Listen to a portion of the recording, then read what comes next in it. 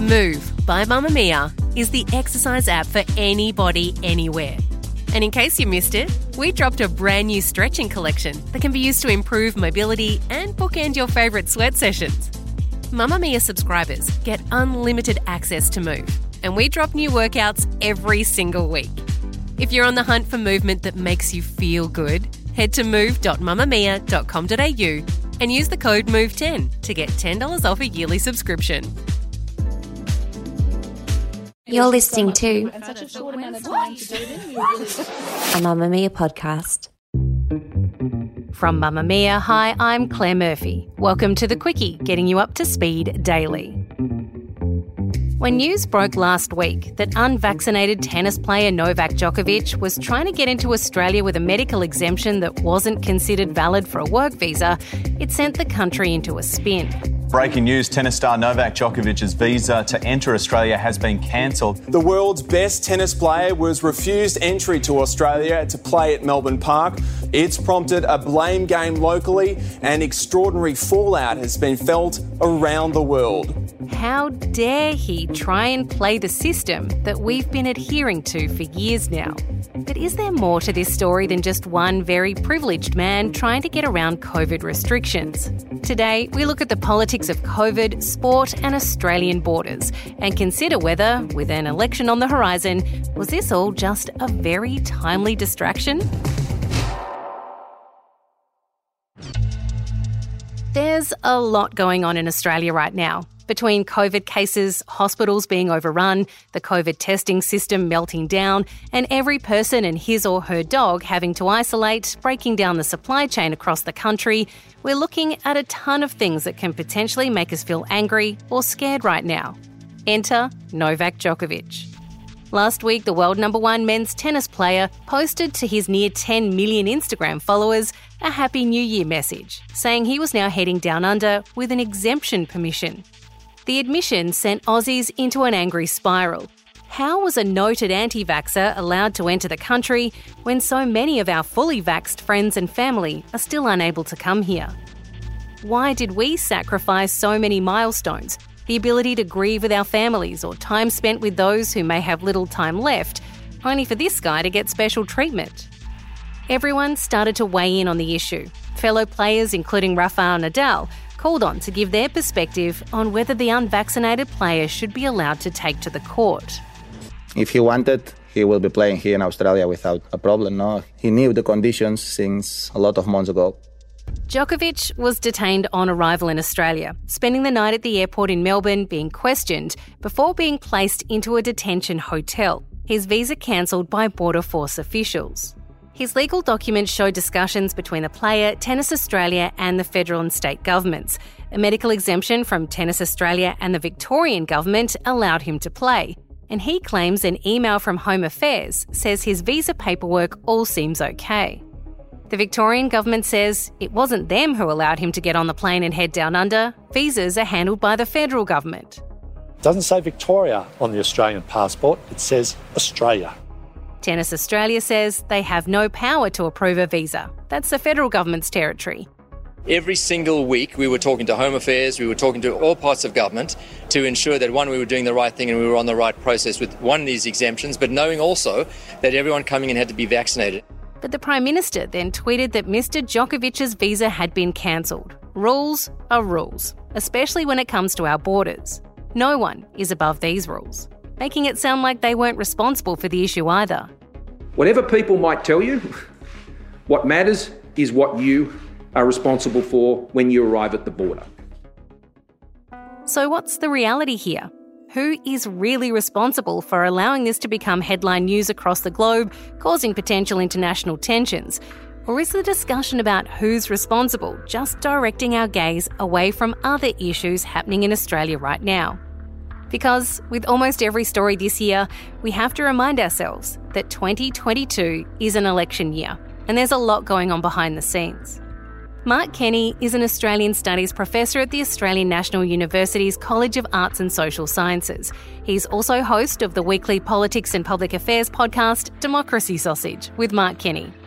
Mark, there is so much focus on Djokovic's documentation and who's responsible for what.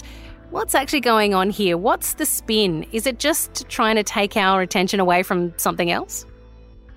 Look, people are going to have different views about that. There's no doubt that you can track the national debate last week as being completely dominated by discussion of rapid antigen testing, the sort of mismatch between the government's rhetoric about personal responsibility and about swinging the emphasis in pandemic management from PCR testing to rapid antigen testing, which of course are self-administered tests and self-funded as well to a large extent. You could see that debate raging to the detriment of the government, of course, because there are too few rapid antigen tests for supply.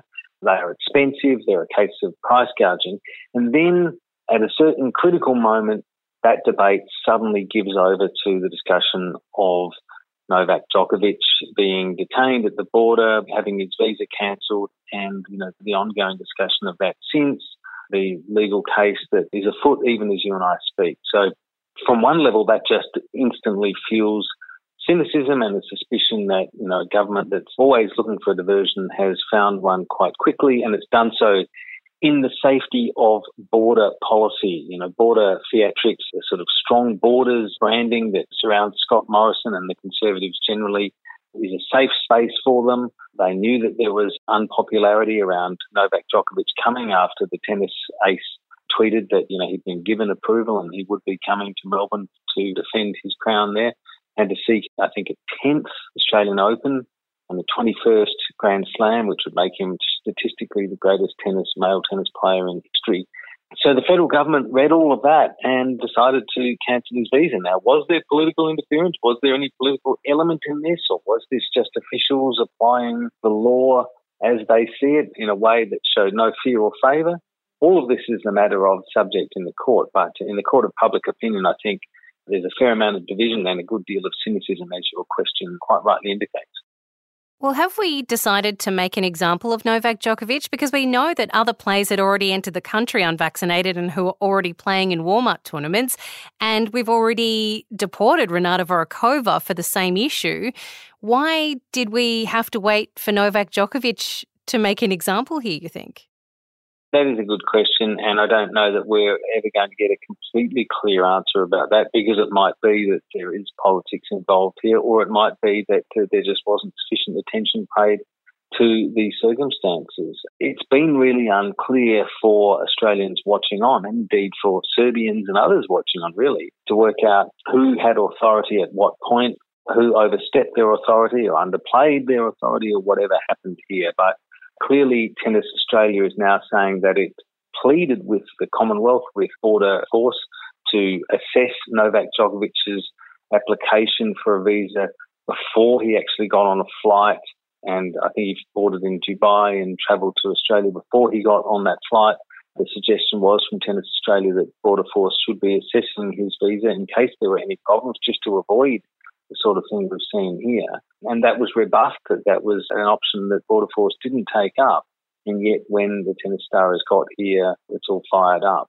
Another question I suppose we might ask, and perhaps this goes to why we've seen more attention on Novak Djokovic than on a couple of other people who've come in with quite similar circumstances, is that Djokovic is the world number one, and he's also a well-known vaccine skeptic, someone who's not vaccinated himself as we understand it. And he did tweet in the 48 hours before he came that he'd been given exemption to come to Australia and enter unquarantined, have quarantine-free entry into Australia to play in the tournament. And, of course, this tournament's happening in Victoria, the state that suffered by far the most out of the pandemic, had the most lockdowns, most restrictions, the most hardship over a long period of time, nearly 2 years of this pandemic. So, there's a lot of circumstances here that seem to come together, and Djokovic giving forewarning of his arrival perhaps has allowed politicians to gauge public reaction and then make a decision while he was in the air.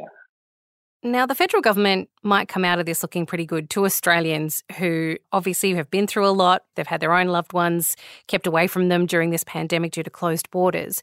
But what do we then look like to our international partners? We've already seen quite a bit of backlash from Serbia and from the Serbian government. How does this look on the international stage? Let me put it this way. I think it's often overplayed, this question about Australia's reputation being damaged by the Djokovic thing, because any self-respecting country has control of its own borders and does decide who can enter and who can't. And the idea that Djokovic should be able to make a decision, let's not forget, make a decision to disrespect the community standard in Australia, which has been observed by over 95% of the population to get vaccinated. He's disrespecting that and deciding he doesn't need to get vaccinated. He's against it and he doesn't want to do it, yet he also wants to enter the country. So the idea that he can do that and not face any friction in getting into Australia is not one which I think is going to trouble people in the international community all that much. Whether there's been any particular singling out of the tennis star, that's obviously what the Serbian government is arguing, and the Serbian community in Australia is no doubt thinking that as well, and probably a few Djokovic fans. And I've been a bit of a fan of the world number one myself, although I'm pretty unimpressed by his attitude on vaccinations, and he doesn't have my support anymore. But I think, generally speaking, it won't do Australia's reputation much harm, except probably in this sense, and that is that it makes Australia, which is already looking pretty closed to the world through this pandemic, it makes Australia look pretty heartless and also a bit unreliable. I think there might be some people who would be thinking of holidaying here, or students who'd be thinking of doing their university study in Australia who'd be thinking, it's a pretty unforgiving place. They might actually give me a visa and I could get on the plane, and then when I get there, the whole thing could be off again. The impression created is that the government, in a sort of a political sense, is in charge of the borders rather than a set of objective rules being fairly applied by officials. Whether that's fair or not, I guess, almost doesn't matter. So there is potential for some harm there, perhaps even for foreign investment, who knows, particularly Chinese investors, but a number of others might take the view that Australia is a bit of a fickle place because there isn't quite the separation between the application of immigration law or entry law or customs law and politics and political interests. So that's not good either. But broadly speaking, I don't think people will quibble with the idea of Australia having a right to deny entry to people. As I heard someone say this morning, this is a country that doesn't let you in if you've got mud on your boots from another country. So why Djokovic thought that he could just arrive unvaccinated and sort of game the system is for him to explain. The situation with Djokovic has also given us a prime example of privilege in its many forms, that of a very wealthy, cisgendered white man who plays sport. The public outcry and media storm for one man who plays sport becomes a deafening silence when the man in question has fled terror and tyranny instead of wielding a tennis racket. While the tennis star's supporters have fought to have him removed from the detention hotel, saying he needs better facilities, including a tennis court, so he can train while waiting for an answer to his case, there are people who have been in that very same hotel for nearly 10 years with no freedom in sight. While Djokovic's supporters rally both in Australia and in his home country, Serbia, those stuck in detention limbo watch out their hotel windows at protest signs, the majority of them not supporting their plight. Ali Batterson is the owner of Human Rights for All, a non-profit law firm focusing on international human rights issues, specifically those relating to long-term detained and complex case asylum seekers. Ali is currently working to help a number of men who've been detained at the Park Hotel alongside Djokovic, and has herself played a fundamental role in airlifting hundreds of people who helped the Allies out of Afghanistan after Kabul fell in the hands of the Taliban in 2021. That includes one man who helped Allies in a forward operating base who set himself on fire because his situation in detention has become so desperate. Ali says getting people out of that hotel is incredibly difficult. Australia's laws and government policy are stacked against anyone who is detained under the Migration Act. And my clients and friends are refugees and stateless people, and it is particularly stacked against them. I was involved in the Kabul uplift of getting over 110 people out of Kabul as the Taliban were taking over from the airport. That is easier, or was easier, than getting people out of immigration detention in Australia. It's really extraordinary. Well, can you tell me who some of these people are? Because from many people's perspective, they're just people from another country who are here without the right documentation. That's the limit that they know about who they actually are. You're representing a few people in that hotel. Who are these people? So I represent 4 people at the moment in the Park Hotel. The Park Hotel holds people who have been brought to Australia from our Australian-run offshore detention centres in Nauru and Manus Island in PNG. They have been security cleared before they come here. They have legitimate medical reasons to be here. And the vast majority of them have been found to be refugees and therefore in need of protection. Now, under Australian law, despite the propaganda that comes out of our government, it is not illegal to seek asylum in Australia arriving by boat or without the correct documentation. It is a fundamental human right, and Australia has agreed that it is a fundamental human right by signing up to the Refugees Convention and by being a member of the UN, and this right to seek and enjoy asylum is enshrined in the UN Charter. So it's entirely lawful what they did to come to Australia for recognition of their refugee status. And what we did was send them to what is truly accurately described as hellholes on Manus Island and Nauru before they became so sick that they had to come back to Australia.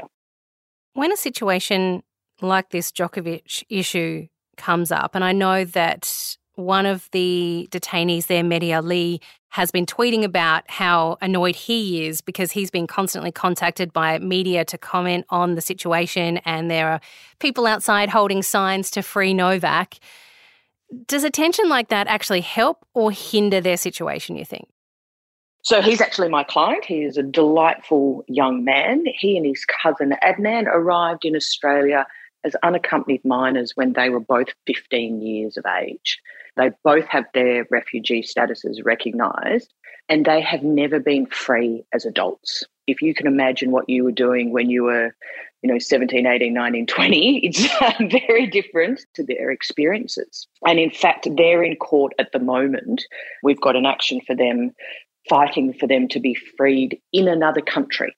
And the Australian government is trying to block that. So the people I represent are in such a difficult position that the publicity can't hinder what's going on for them. Mehdi's already been detained for 9 years. I mean, how can it get much worse other than time extending? And I think it's important for listeners to know that in Australia we have no right to liberty, not citizens and not people without visas. And there's no right to legal representation. So you can find yourself with your liberty taken away, and if you don't have adequate resources, you're stuffed. You're just stuck in a detention centre for year on year on year. Other than putting things on social media, what can we, as Aussie citizens who are concerned about those people who are being held in that hotel, can we actually physically do anything to help?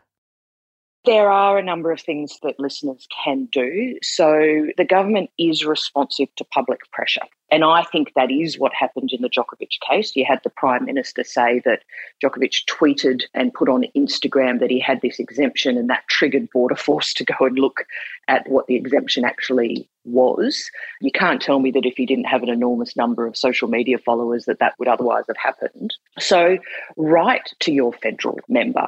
Write to Karen Andrews and Alex Hawke. Karen Andrews is the Minister of Home Affairs and Alex Hawke is the Minister of Immigration. Educate yourself. Don't just believe the government line. Understand international human rights law. Human Rights for All, which is the law firm that I'm director principal of, we have a number of resources online. And talk to your friends and family about the issues. These are, on one level, very simple human rights issues. I wouldn't say that I do migration law, I do human rights law, because the right to liberty is next to the right to life, is the most fundamental right we have. During yesterday's hearing, Judge Anthony Kelly heard from Djokovic's lawyers who stepped out all the things he'd done to try and secure his visa here in Australia.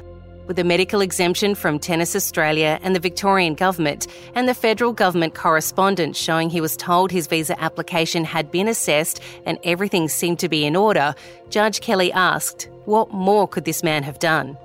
Judge Kelly ruled the visa was cancelled unfairly and ordered Djokovic to be removed from hotel detention.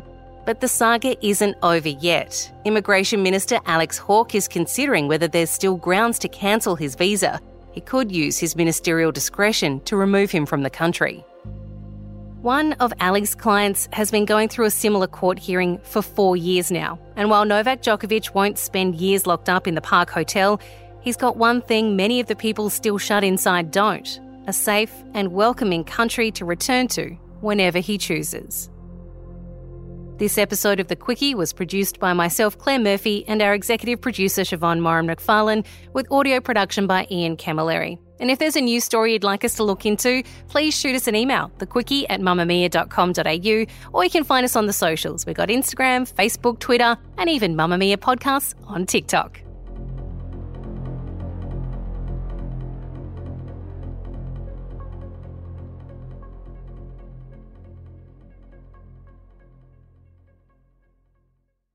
Mamma Mia acknowledges the traditional owners of the land we have recorded this podcast on, the Gadigal people of the Eora Nation. We pay our respects to their elders, past and present, and extend that respect to all Aboriginal and Torres Strait Islander cultures.